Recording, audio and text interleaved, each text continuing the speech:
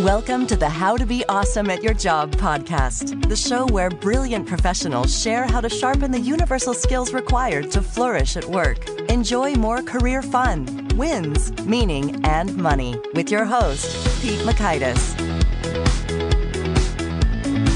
Hello, and thanks for joining us here for episode 470 with Dr. Craig Dowden. I am excited to share this conversation with you because I think it may very well be transformational with regard to changing the way you give and receive feedback forever, as well as the way you give and receive performance reviews. So pretty high stakes, high impact, high fun, if I may say so. So you'll learn 1, why the current performance review practice is broken. 2, the key thing not to do when giving feedback. And 3, a different and better strategy for regular reviews. So if you want to check out the show notes or the transcript or the links to items that we've referenced, you can find them at awesomeatyourjob.com/F470.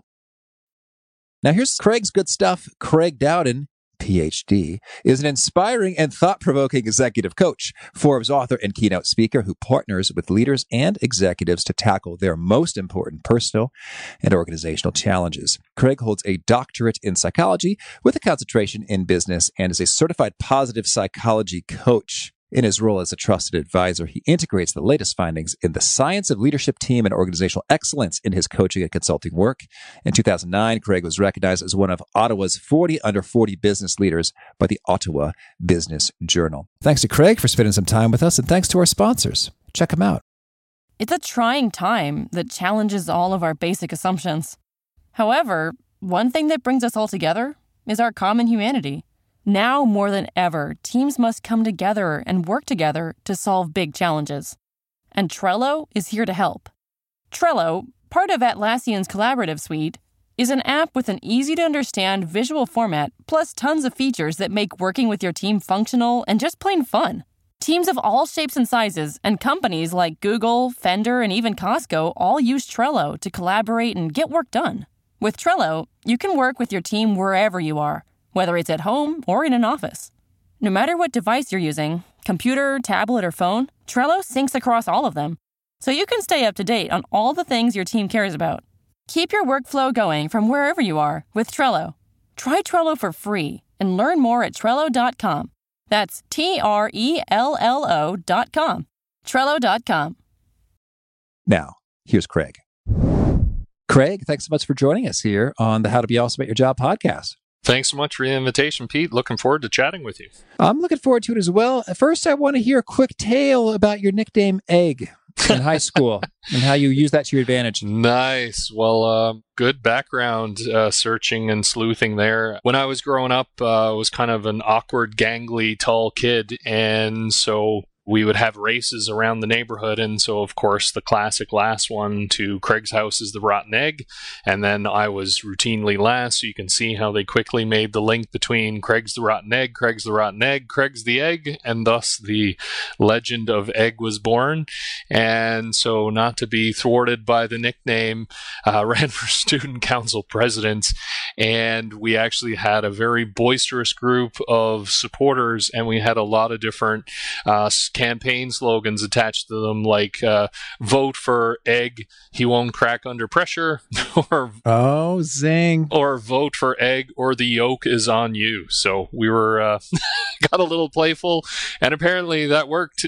Branding won by a landslide, so was quite the campaign. Very enjoyable. Oh, well done. Well, I'm going to go for an awkward forced segue, and I want to hear about how often people feel like there may be egg on their face on the giving and receiving of performance reviews at work.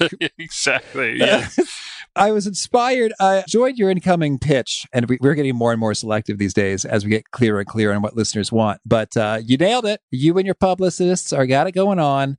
Performance reviews, that is a pain point for a lot of people. Can you orient us maybe to what's current practice in most organizations with performance reviews, and how well is that working for us? Well, thank you for the feedback, and glad the pitch was received well. And yes, it's one of those eternal pain points. What's really interesting is if you look at organizational research, in very few circumstances does management and employees agree on certain things. I mean, you talk about engagement levels, transparency, you name it, there often tends to be a disconnect between leadership and employees.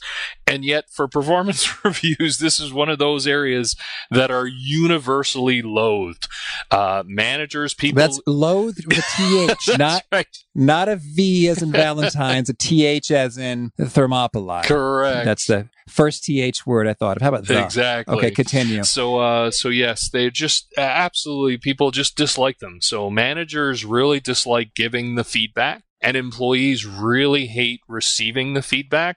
Oftentimes, they'll use a lot of ineffective strategies like the compliment sandwich, which, say something nice, and then you follow it up with something really critical. And then, of course, just to make sure they leave on a positive note, you end it with a positive. And so all of these tips and tricks just lead to a lot of disappointed participants in this process. I mean, there was a study done a couple of years ago where 55% of people said they didn't feel that their annual performance review was fair or accurate representation of their performance. 2/3 said there was surprising feedback in the review, which you would think that shouldn't happen. And then 3/4 of employees said there were no specific behavioral examples given to support the feedback. So this is a really broken process, which many leading organizations are starting to realize and make changes as a result of it. Whew, yeah. And, I'll tell you, this just it fires me up. Well, I just think feedback is so important. Yes. And I've heard it said that it's the breakfast of champions. Right. And it's so powerful and useful as a tool for learning, growth, development, which I am big on. And to hear that in some organizations, this may be the only or the majority of the feedback they get, which is sad as well. And then to hear that it's, not working for people and isn't accurate, doesn't have specific examples. It makes me sad because it could be a cause for celebration. I actually enjoyed getting reviews because I viewed them. Well, one, at Bain, they gave very detailed, thorough reviews with lots of examples, and I like that. But two, I thought I'm in this job largely for the learning. Right. And a lot of learning is happening during my performance review for me. And thusly, I was excited to go into them because I thought this is part of my compensation. It's like I'm getting a bonus. And I was a little bit odd. Most of my colleagues were like, okay, Pete, I kind of like it a little, but you're weird. But organizations that are not, advanced or in that domain, of which it sounds like are the majority, leave a pretty crappy experience all the way around. Well, for sure. And I think, and I love your personal experience and being a bit of an outlier, as you say, in terms of just loving the process. And when you look at the evidence, people are open to receiving feedback. And I think there's just a lot of challenges. I think that if it's constructed well, the conversation can go fantastic because it provides an opportunity for leaders to give some feedback to people in terms of where they are and where they need to be.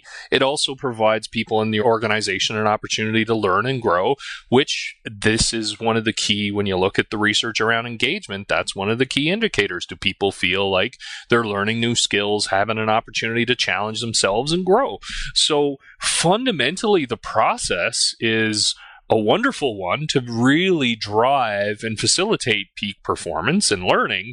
Yet, unfortunately, the way in which we handle it just ends up leading invariably to some really challenging circumstances because people either don't deliver the feedback particularly well. Doug Stone out of Harvard did some fabulous work around the different types of feedback. So this is one huge challenge in terms of how some missteps that we make. So he identified 3 primary forms of feedback. So there's appreciation, which is, hey, Pete, great job. Really love what you're doing. Couldn't achieve what we're doing without you. Then there's coaching, which is essentially bi-directional conversation where you're exploring with someone different ways of approaching a particular challenge or opportunity. And then the last one is evaluation, which is best essentially saying, hey, Pete, this is where you are based on what we initially projected or what our end goals were. And so let's discuss that. And so based on Doug's research, and I've spoken to him extensively around this, the difficulty is it's almost like the movie Ghostbusters, right? Don't cross the streams. And unfortunately, we have this terrible habit of crossing the streams. So according to his work, and he's been at the Harvard Negotiation Project for, well over 30 years, and what he's found is we'll combine those. So if we want to give appreciation, give appreciation. The most common blunder is that we combine coaching and evaluation. And as he shared with me a little while ago, he said, Pete, you could deliver the best coaching advice anyone has ever received or the best coaching conversation anyone has ever experienced. And if you combine it with evaluation, guess what happens? They basically just totally lose all of the coaching and focus on the evaluation. So why did I score a 3 out of 5 on this? And so he said, for the maximum impact to ensure that feedback is received and is actionable, the best thing we can possibly do, focus on evaluation for one conversation and then have the coaching conversation following up on that. So don't mix them. And sometimes, again, in the interest of efficiency, we mix the two. We're like, hey, we'll do the evaluation and then spend time coaching so that the person can really put this into practice. Unfortunately, even though it may intuitively make sense or feel like it makes sense, in practice, it has an opposite effect and actually leads to real challenges in the development and adoption of new behaviors. Well, that's a very helpful rule of thumb that I think that you could take you far, just following that forever. So you were saying, let us not mingle the coaching and evaluation bits of feedback in the same conversation because we're going to miss out on that coaching goodness. Now, is it kosher to mingle appreciation and coaching, or are those two helpful to be separated? Again, the safest route based on the work that he has done is to separate them. Keep them, because again, it's going to be around, hey, great job, this is wonderful, really appreciate your efforts on this. So keeps the conversation focused on, we want you to feel recognized and acknowledged for your contribution. Once again, as soon as you throw coaching into the mix, the person may forget about the appreciation and then focus on what are different strategies I can use around this. So keeping our focus on what kind of feedback do we want to deliver, and then maintain that focus on delivering that message. And then later you can talk, again, have a coaching conversation. So all of those pieces can be much more effective in terms of supporting behavioral change and or maintenance in someone else by being cognizant of those 3 different pieces of feedback. Okay, that's cool. Well, now you have a particular approach you recommend when it comes to performance reviews. Tell us about this. Well, I think it's basically a do-it-yourself employee review, and Daniel Pink, international best-selling author, talks about this in Drive around having do-it-yourself performance reviews. And there's lots of fundamental reasons as to why this is so effective. So number one is that feedback becomes less threatening through familiarity. So every month, if you and I are going to sit down, Pete, and have a conversation about performance, then I'm going to basically hand the reins over to you and say, okay, tell me how you did. Tell me where you think you thrived. Tell me where there were some challenges. And so in that way, what it does is empower someone else to be able to deliver their own feedback conversation. Also, there's less kind of threat around it because it's more familiar to them. And it also empowers the other person to highlight some things within their own performance. So really, it enables someone else to take the lead. One of the worst things around performance reviews and how organizations typically do it is that you're going to deliver the feedback to me. So it's very unidirectional, and you'll essentially stand on high and essentially pronounce judgment on how I've done over the past 12 months. By making a do-it-yourself performance review and do it on a monthly basis, it's much more common, frequent, routine, and now the individual feels empowered around what they're going to share with you. And so that provides a sense of autonomy, it provides a sense of input, it provides a sense of ownership, and it's really framed as a learning conversation, which is so essential. And then the benefit to managers, one of the key benefits to leaders and executives and business owners that I work with that they'll talk to me about in terms of their own practices, they'll have a laundry list of feedback that they want to be able to provide to the person. Well, oftentimes their employees will tick off the boxes of all the things that they want to share, so it takes the pressure off them to deliver that message. And secondarily, in some cases, you will volunteer things that I don't even have on my list. So it's a really cool opportunity to be able to get insight that you might not have captured with someone else. And again, without the pressure of trying to figure out how can I best frame that conversation. What's also really awesome is that, if you are the manager, like you've reduced so much of your workload as well. I love that. Yes. And those other benefits are huge in terms of, okay, so you're less defensive because you're the one generating these things about yourself.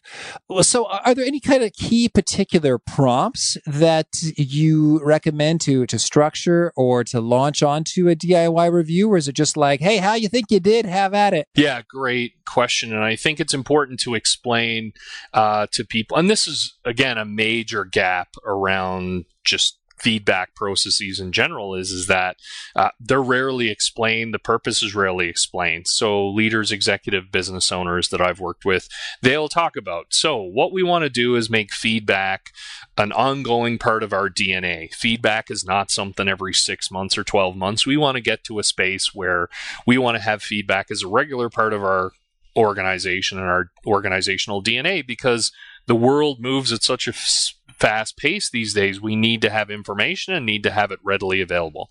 And so what we're going to do is have a monthly performance review where you come in and tell me where you've done well and what your successes are, as well as some of the challenge areas, and even with some proposals around what do you think you and I can do to be able to address them. And so it's a wonderful way within that prompt. And then once you have that discussion in the first month, you can do a check-in after the first conversation and ask your employee, how did that go? What did you think about it? Is there any more specific direction that I can provide and anything I can do differently? So you really start to have open up the dialogue around that space. And I think another really powerful benefit of this is that by the employee sharing their feedback with you, then at the end of the conversation, you can say, hey, do you mind if I share a couple of components or a couple of observations that I have? So it really benefits from the reciprocity principle. If you ask someone how they're doing, well, they'll generally ask you how you're doing. So it's a wonderful way to create a bi-directional conversation that really kind of lowers the anxiety on both levels, because it's seen as, well, this is cooperative. We need each other in order to paint an accurate picture here. And so then how do we deal with, numbers, ratings, rankings, competencies, raises, bonuses, like the numbery things of it all? Well, I think this is where some of the performance review processes are really broken, because like a forced ranking system as an example, right? And this is where a lot of them lose credibility, which is, well, we've got to have a certain number of stars and a certain number of average performance and a certain number of low performances. So this is where a lot of organizations are just redefining how they do performance reviews. Some of the larger, more progressive organizations are just getting rid of them altogether and moving it to a more kind of check-in type of process. Adobe, as an example, is one organization that just stopped doing them altogether.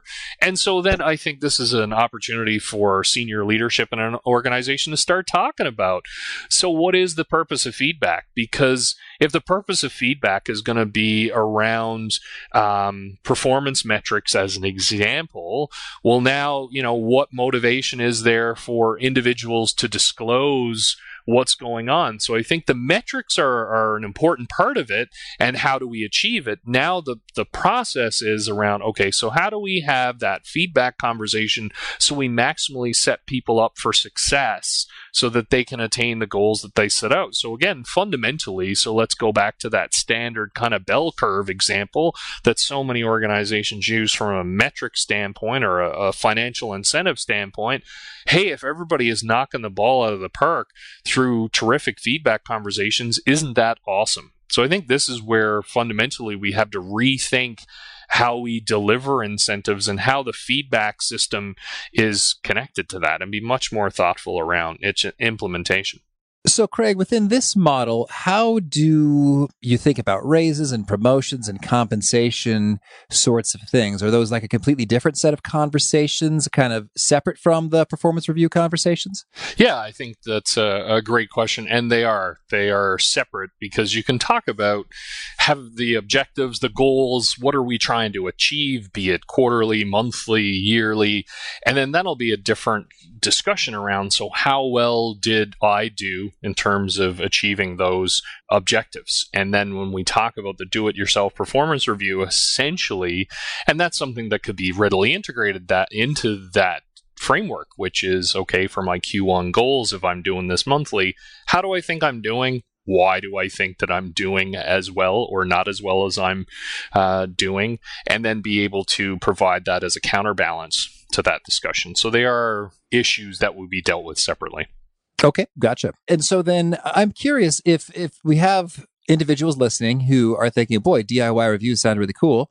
We have a broken review process that we've sort of discussed already also operating. Have you seen just sort of like individual professionals and their managers say, you know what, this is cool, we're going to go do it, even if nobody else in our organization is? And how's that worked? For sure, yeah. And I think one of the challenges is that it can feel awkward. Almost like doing a new exercise at the gym, it can feel awkward. So I think what's really important is for both the manager as well as their team can talk about, okay, like this may be awkward and we may have some stops and starts. And so let's raise our hand and learn through the process.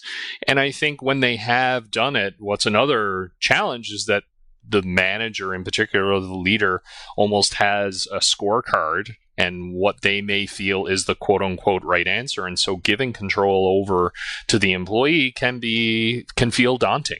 And what's going to happen? So there's an uneasiness. And it's really interesting. It almost, to me, the parallel is having a difficult conversation. I do a lot of work with executives and executive teams, and particularly if someone is having conflict with another colleague or other members of the team, when they actually sit down and have the discussion, it's not nearly as painful or as challenging as they thought. It's the exact same thing with do-it-yourself performance reviews.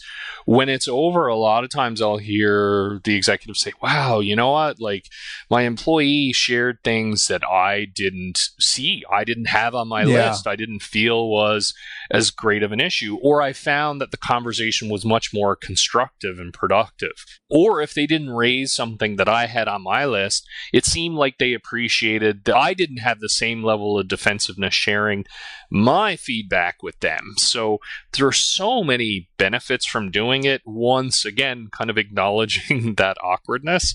And I think it's interesting because it is a very different way of approaching things. And I think the other pieces too is that I hear is that then feedback becomes more normalized. It's part of day to day, so it's less awkward. So you don't raise your hand when you only have something to complain about or a bad thing. So it just becomes a natural extension of a discussion that you have each day. Okay, cool. And so then you have seen then those individuals who just decide, screw the broken corporate system that we're in. We're going to do this on top of it. And it works just fine once they get past those kind of awkward adjustment bits. Well, I love that you highlighted that because let's say you are working in an organization where they want to hold on to the standard performance review. There's nothing that prevents a leader from adding that into the toolkit and say, you know what? We're going to apply this within the traditional or within our mandated performance review system. And what's interesting, the benefits still translate because now I'm having regular conversations. You and I are having regular conversations, Pete. And so then we can talk about things. And then when the actual performance review comes up, we've laid so much of the groundwork that they are really straightforward. Very little, if anything, is surprising, which is the way it should be. And so fundamentally, whether or not your organization adopts it at large or whether or not they resist and then you do it yourself, this strategy can be used regardless. Very cool. Well, so I'd love it if we could maybe do a role play or a demonstration of a DIY performance review in action. I mean, I guess, a part of it is quiet, reflective thought on your own before you engage in the conversation. So let's say that I did that.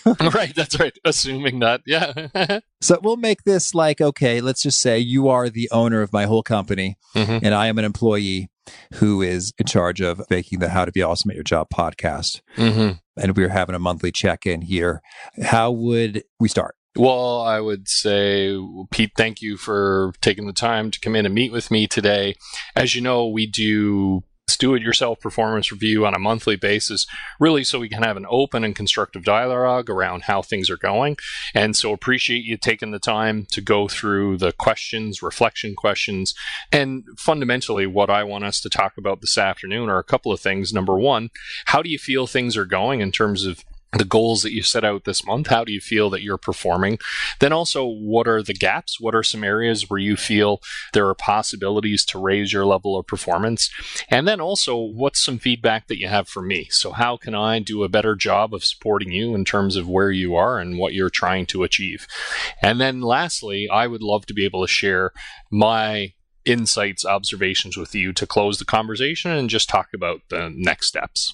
Okay, cool. Well, thank you, Craig. Well, I really appreciate you investing the time to do this with all of your many, many direct reports. It could add up, perhaps.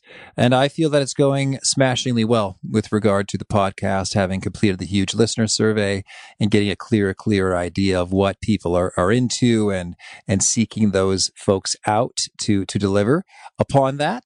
I think in terms of the gaps, I think it's that I've not yet sort of systematized an approach so that we can sort of take listener requests, write to guests like very quickly in terms of figuring out how to do that over and over again when it's a lot harder to do that than to just snag an author who sounds relevant, who's got a book coming out, because they say yes immediately to invitations on the podcast.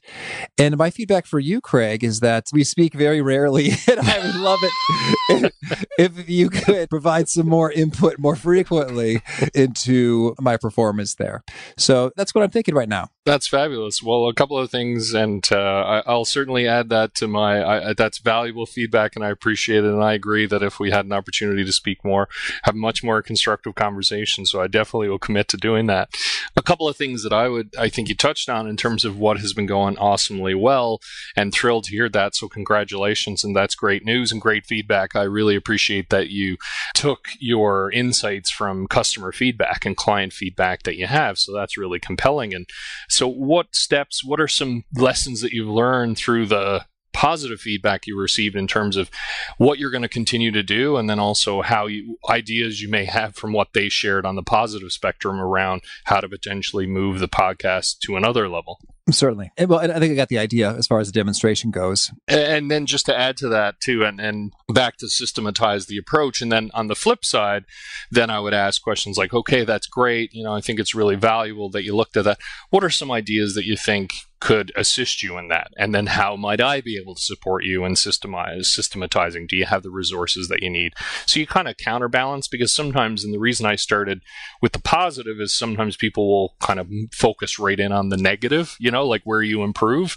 And so there can be lessons learned on both sides of the docket. And then you want to ask questions on each of those, follow-up questions in each of those domains. That's cool. And I hear what you're saying with regard to the reduction in defensiveness, because it's totally like, well, hey, I brought it up. Exactly. And even if I didn't bring it up, it's like I'm already in the zone of having thoughtfully introspected on what are some things I might do better. And so it's not like you're giving me a jarring sort of state shifting attack. Like, here's how you're screwing up. Like, what?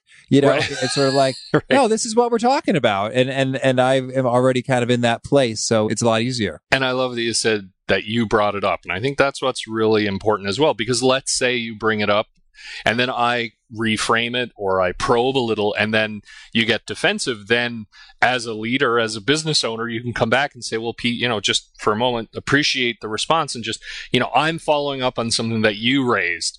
So sometimes back to dealing with fear or dealing with a trigger, maybe I'm triggered by it, then this can help bring the discussion back on point where it's like, oh yeah, I did raise that.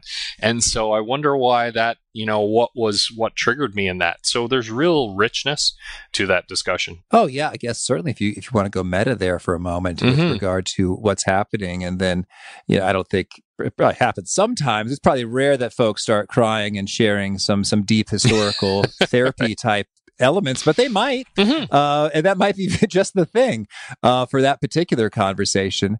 But it could be like, oh, it's always been a little bit of a sore spot for me ever since, this happened, that I've been quite conscientious about this sort of thing. It gets me going. And it's like, oh, that's really good to understand. Well, and this is, as an example, this is what then can bring a conversation back versus if you raise it as the feedback provider versus operating as a feedback facilitator. So if I get triggered defensively by something I've openly shared, that in and of itself shows the complexity and complications attached to delivering feedback, because hearing it from you might trigger me differently than if I'm talking about it myself. Because if I'm self-anointing and self-identifying, that can feel safer. Then when you do it, then it's like, wow, okay, I'm reacting to this. So it can be a really powerful moment of self-insight for the individual, because they can actually hold up a mirror and say, gee, even though this is something that I recognize within myself, if anyone else around here points it out, I can get defensive. And then through a conversation with the manager, now they can add that to, hey, you may want to be aware of that in terms of how you receive feedback. So it can be a really powerful learning mechanism in that way. Well, that's cool. Well, so we talked a bit about some of the emotions there with regard to removing some of the defensiveness in there. Do you have any other pro tips when it comes to handling some of the emotional bits? If folks are scared to talk about stuff, they're frustrated to revisit things again and again, they're disappointed that maybe they're hearing some surprises. Like, there's a whole lot of emotion wrapped up into all of this. Any kind of overarching pro tips for working with that well? For sure. Well, a couple of things, you can have that as almost preparatory. So when we have these, and that's what's beautiful about having this as a systematized approach where it's monthly, you can say, okay, during our monthly do-it-yourself performance reviews, there may be times when you feel, you're fearful, frustrated, disappointed in what we're talking about. How can I best show up to minimize triggering those emotions within you? And so it has, and what are some things that may lead you to experience this poorly? So before we even embark on this journey together, you can start to lay out the ground rules about, hey, if you say purple unicorn, that can tend to trigger me in a particular direction. So then it's like, okay, now I can manage that. The other piece can be around saying, well, there may be times when I have to share constructive feedback, critical feedback in terms of what I see. How can I best deliver that so it's received with positive intent, and so I can make it as constructive a message as possible?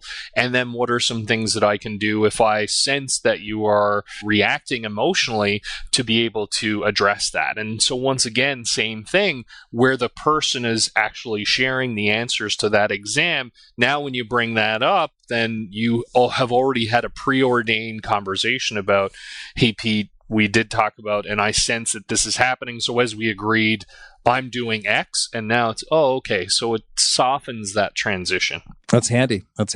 And I think for all of us, as a life hack, it's a wonderful opportunity personally or professionally to talk to the people in our lives about, how do I best receive feedback? How do I prefer to give feedback? What's the best context? What's the safest environment? And how can I best share those feelings? So as another example, you can say, if there's anything that's in my approach or what's happening that's provoking fear or frustration or disappointment, please raise your hand, because to maximize the impact of this discussion and really leverage the power of what we're doing here, we want to ensure that those emotions are minimized. They may not be eliminated entirely. Our job collectively is to figure out how to minimize those so we can have a safe discussion and really talk about what matters. So in order for us both to get the most out of it, this is what we need. So anything I can do to facilitate that, let me know. That's good.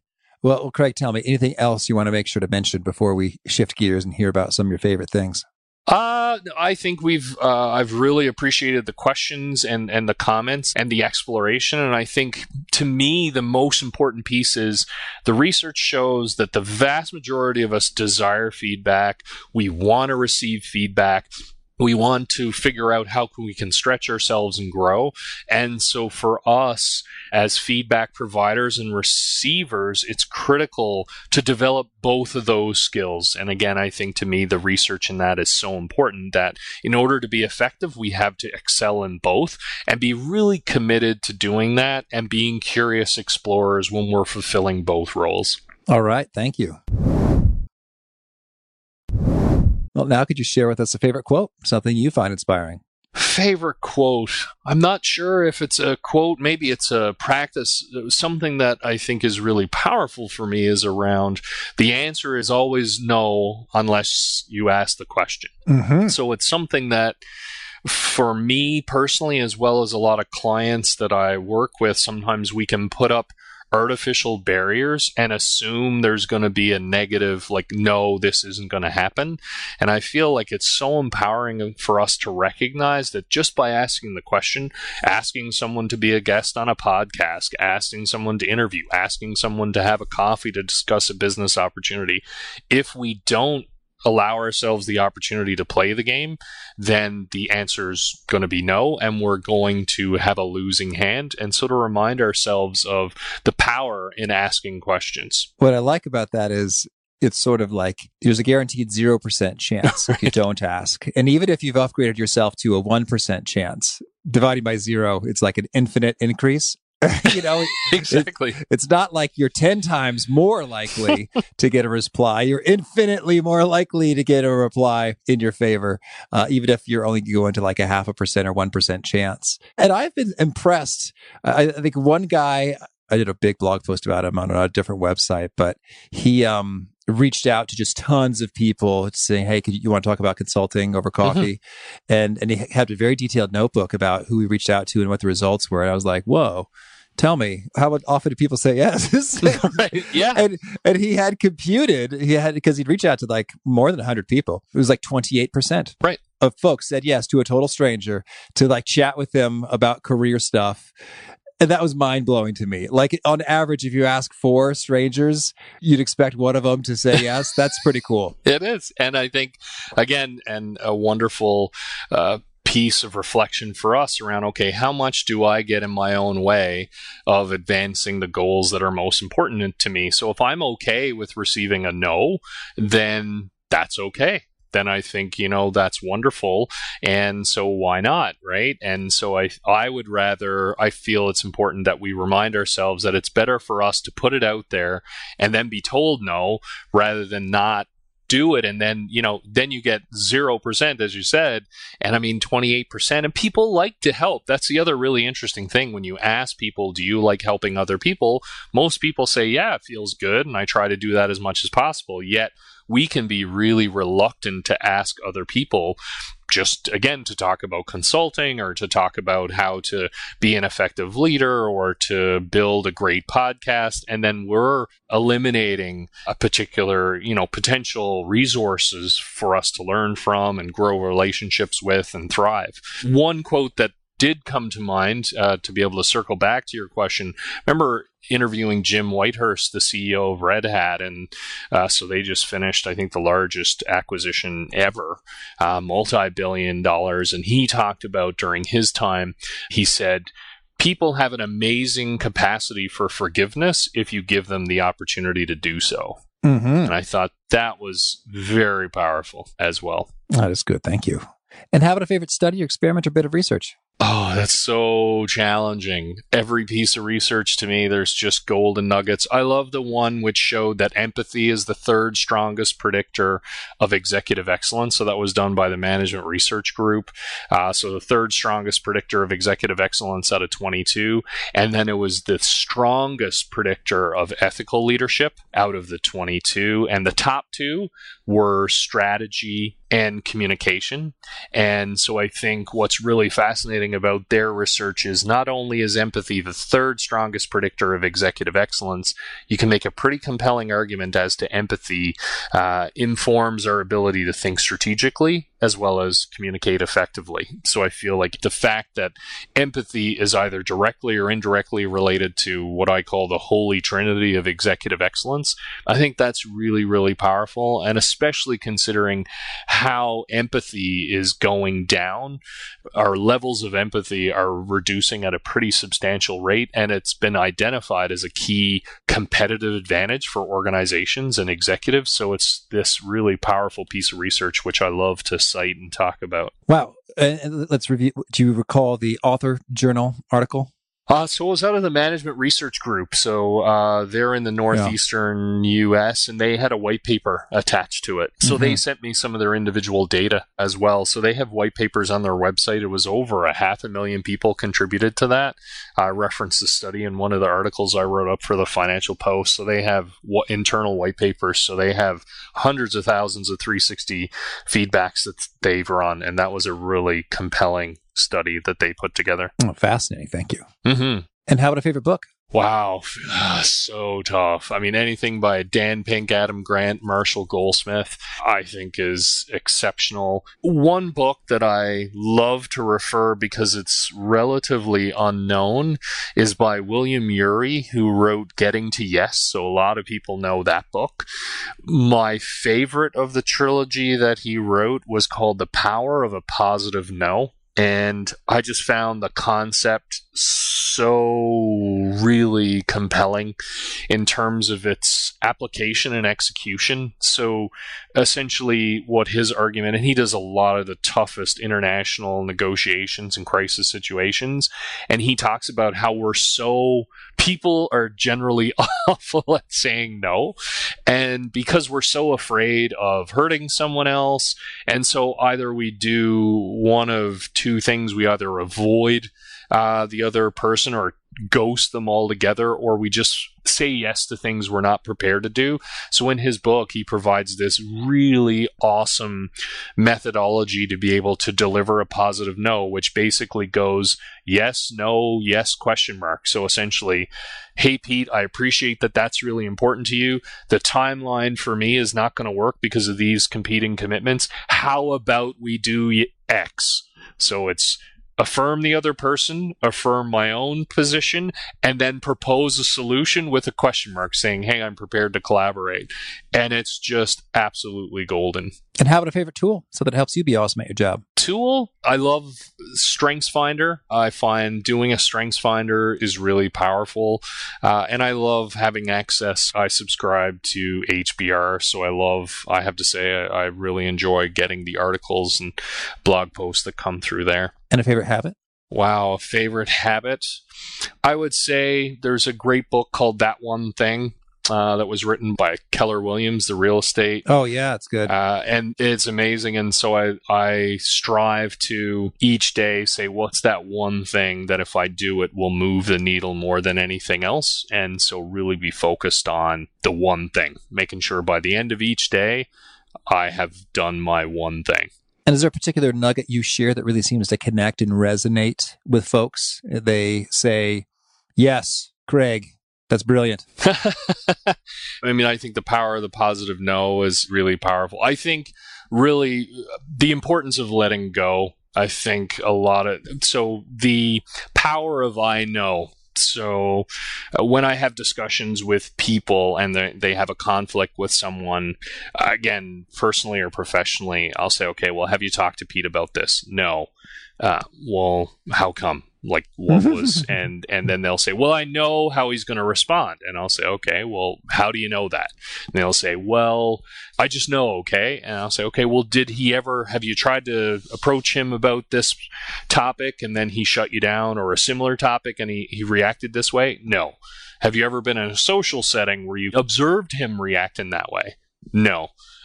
Have you heard third hand, around the water cooler that he's done this? No. And then it's, hey, do you know what? Are you sure that he's going to, how do you know this? And I think that's really powerful in terms of challenging our own insights. And Craig, if folks want to learn more or get in touch, where would you point them? CraigDowden.com is the best way, and also at Craig Dowden on Twitter, and you can use my name on LinkedIn. And do you have a final challenge or call to action for folks seeking to be awesome at their jobs? Well, I would say to think about the impact that you want to have on the world and each day, both in any organization or community that you serve, and be mindful of what your core values are. And then at the end of every day, sit back and see the degree to which you're living your core values. So that can take, and a lot of my coaching clients, I do it as well, do a quick 5-minute take on, hey, did I do today what I set out to do? Am I living my values every day? And a lot of research shows the better we are at accomplishing that, the more effective we are, and the more likely we are to achieve our goals. And happier too, I imagine. And much happier. Yeah, exactly. An added bonus. Yeah, certainly. Well, Craig, this has been fun. Thank you and good luck in all your adventures. Thanks. Well, I look forward to going back to our performance review and staying in touch. So I'll commit to that. I really appreciated Craig's wisdom, and I really appreciate our sponsors. Check them out.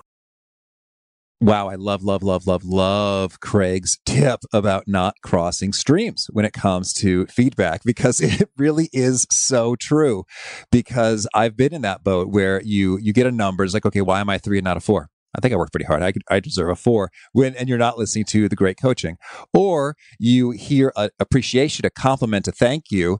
And if you then get the coaching and here's all the things you did wrong, you sort of discount the power of the appreciation and the thank you. And at the same time, I understand the temptation to cross those streams because like, hey, this is our time together, one-on-one. Let's cover all the stuff that I need to tell you one-on-one while I'm telling you those things. It's wild. As I was sort of leading my own staff, I had his words reverberating in my head, and I'm thinking about some things I want to say across multiple dimensions there, and then thinking, well, that sure be convenient. Well, I've got them. It's like, oh, well, no, but it wouldn't be optimal in terms of how they're receiving it. So huge stuff. I think if you internalize that could take you far. Again, the show notes, the transcript, the links to items we've referenced are at awesomeatyourjob.com/F470, or just expand that in your podcast app of choice. And I hope you'll push subscribe to catch our next guest. We got Scott Young. He is talking about ultra learning, how he did some pretty cool feats of ultra learning from covering the entire 4-year MIT computer science curriculum in 1 year, and some of the practices that you too can apply to making that happen. Until next time, in peace. Thanks for listening. To get the most out of the show, we recommend 2 key things. First, check out the extra resources at awesomeatyourjob.com. You can find this episode's transcript and links, as well as the perfect episode for your situation. You can search the full text transcripts of hundreds of episodes or explore episodes tagged by topic and competency covered.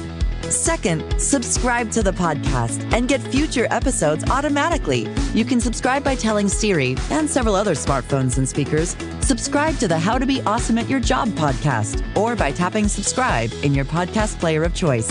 If you'd like some extra help figuring out podcasts and how subscriptions work, visit awesomeatyourjob.com/subscribe for guidance.